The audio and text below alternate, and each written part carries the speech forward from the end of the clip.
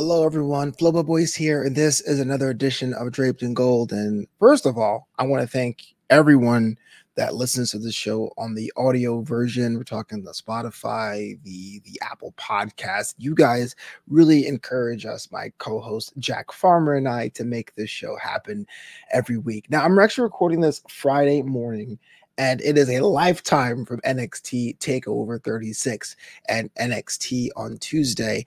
The reason being for that is that we record our shows in the United States, and in the United States, we are at the mercy of Peacock. They're the digital partner for WWE content, and with that comes NXT UK. So on Thursday, August 26th, the show did not upload on time. It wasn't an hour late. It wasn't 2 hours late. It was 5 hours late. And of course, once we go live to recap NXT UK minutes after it stopped airing, we couldn't do the show. We couldn't wait 5 hours to do the show and we have other things to do. But I really want to talk about NXT UK. I do feel that those people that do listen to this show are really more NXT UK fans. So I'll give a little bit recap of what happened this week on NXT UK. But before I do that, to say that we are not doing NXT stuff anymore. We're just doing a little bit of a short episode. So I appreciate you guys for sticking with us, even though it was out of our hands. It was Peacock or someone at Peacock or the Peacock app not uploading this week's episode of NXT UK in the United States. Apparently, the WWE Network aired the show on time for international markets, but we got the worst end of that deal. If you guys haven't already, and you do like to listen to the show, please leave a review on Apple Podcasts and Spotify. We really appreciate that. That's what helps us to grow. And even though NXT Prime, the American version, is where most people watch, it's really the UK fandom is what keeps us going. So thank you so much. We're just a bunch of Yanks here that love that brand. And before I even get into what happened on Thursday, I just want to say I'm so glad that more fans got to see Walter Dragunov at NXT TakeOver 36. I was grumpy. I was on a couple weeks ago on the show. I said, oh man, NXT UK has to grow. Why do they do all the big matches on American soil? And that's the reason why. More eyes, more fans, more opportunities for NXT UK to leverage that. Just unfortunate that the leveraging week happened with the technical difficulties that Peacock had in the United States. But that said, Walter and Dragunov always beat the hell out of each other. And this was no different. We said the over-under of chops was 23. It was well over. Didn't expect Walter to tap quite like the way he did, very decisively, if I say so myself, but definitely a good showing. Walter Dragunov 2 gave us a lot of what we liked of Walter Dragunov 1, but something a little different, especially the environment, CWC, a live crowd or a partially live crowd, and a different commentary team. For my dollar, though, I like the first one, despite the result. I felt that it was more time to breathe. It was treated as the main event as it should be because it truly stole the show. But I understand for a takeover that didn't look as strong on paper that it was United Kingdom brand that came through. And on this week's episode of NXT UK, you had Dragunov saying a few words. And even though Long Live the Tsar seems very antagonistic, heelish, if you will, I'm all for it. I'm all for a fresh change. I like Walter, but what made Walter cool was that he was the kingpin of this group that can also beat your butt in Imperium.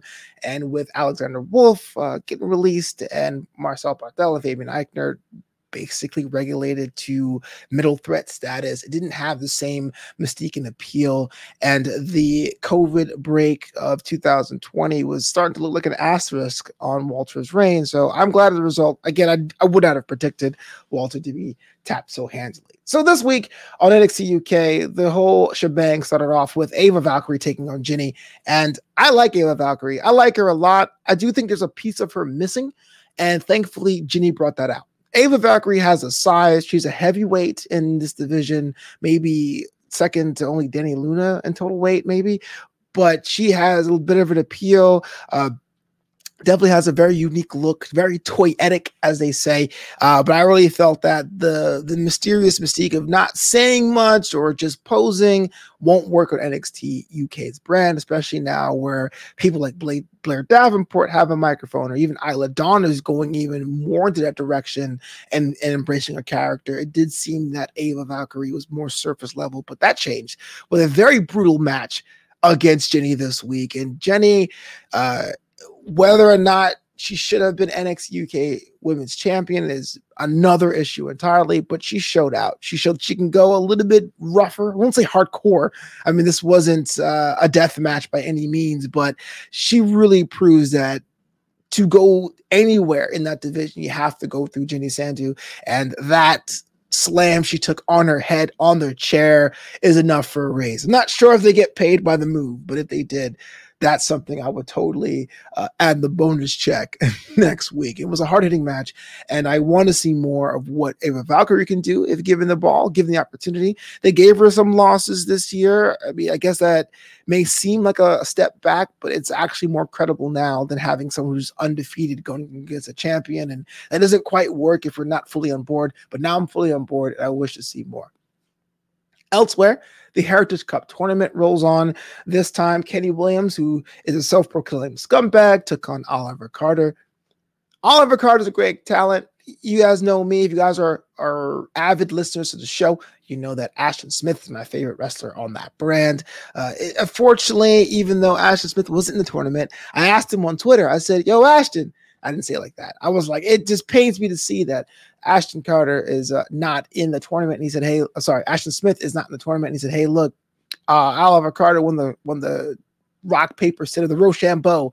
So he got the nod. And I said, yeah, it's ironclad. I totally get it. The match itself was pretty solid. It felt like a little bit of going through the motions. And sometimes like it felt like two talents were having a match as opposed to fighting for the United Kingdom heritage. But there are a lot of things to take away from here. Despite the loss, Oliver Carter got some time to shine on his own.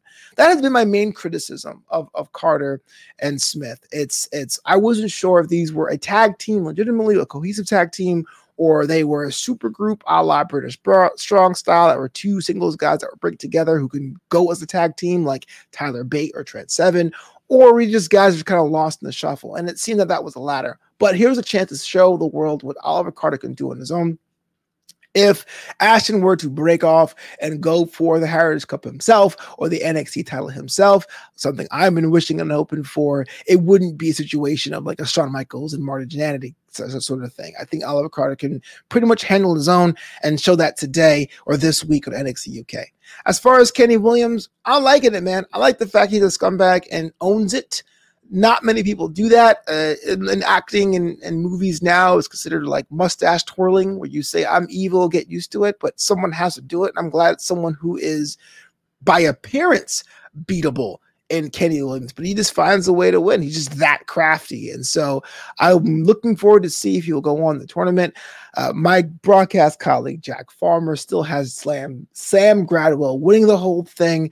But to me, Nathan Frazier's my pick. Let's see where it goes from there. And our last match of the evening was that knockout or submission match, Rampage Brown against Joe Coffey. And even though for the longest time, Joe Coffey seemed to be the presumptive number one contender, Rampage Brown is the one that got the win today. And it's hard to say surprising because these two guys are hosses, just full of meat and hair. They're just slamming each other. But Gallus, for the long time, were on top. Gallus boys on top. But what happened over the past 6 months? The tag team titles are around the waist of Pretty Deadly, Sideplay, Chag, and Joe Coffey, still a formidable opponent, isn't quite as sharp as he has been. People say in soccer or football that he's not quite in form. And all it take was a split second. And even though this looked like a barroom brawl, I love the fact the walls were blacked out. It had this unsanctioned feel. The NXT UK referee changed his shirt. It was all black, everything. It was a monster clash. But Rampage Brown can't call it an upset because he's just a guy that could probably beat people up for fun, gets the win. And it's hard to see where that stands now because both Coffey and Rampage Brown, having lost against Walter, the former NXT UK champion, with Dragunov now on top, I wonder who'll be the first one to get a crack on it. I would have to assume Rampage, unless there's somebody else I'm completely missing. And speaking of being missed, Nina Samuels, I mean, doing the Lord's work, this comedy all over, just walking into Siscal's office looking for a challenge. I know Jack Farmer would probably love this, but Sid had other plans saying, okay, we're going to put you against Blair Davenport. And I said, good luck. Good luck, Nina, because she is a star, but no disrespect to Noam Dar. Blair Davenport is a supernova. And also the women's division, Mako Satomura and Amelia McKenzie out there training, handling their business. And Amel was like, look, Mako, I want you again. Because frankly, she understands that the trend here in NXT UK is that you go and get the champion once and lose. The second time you win.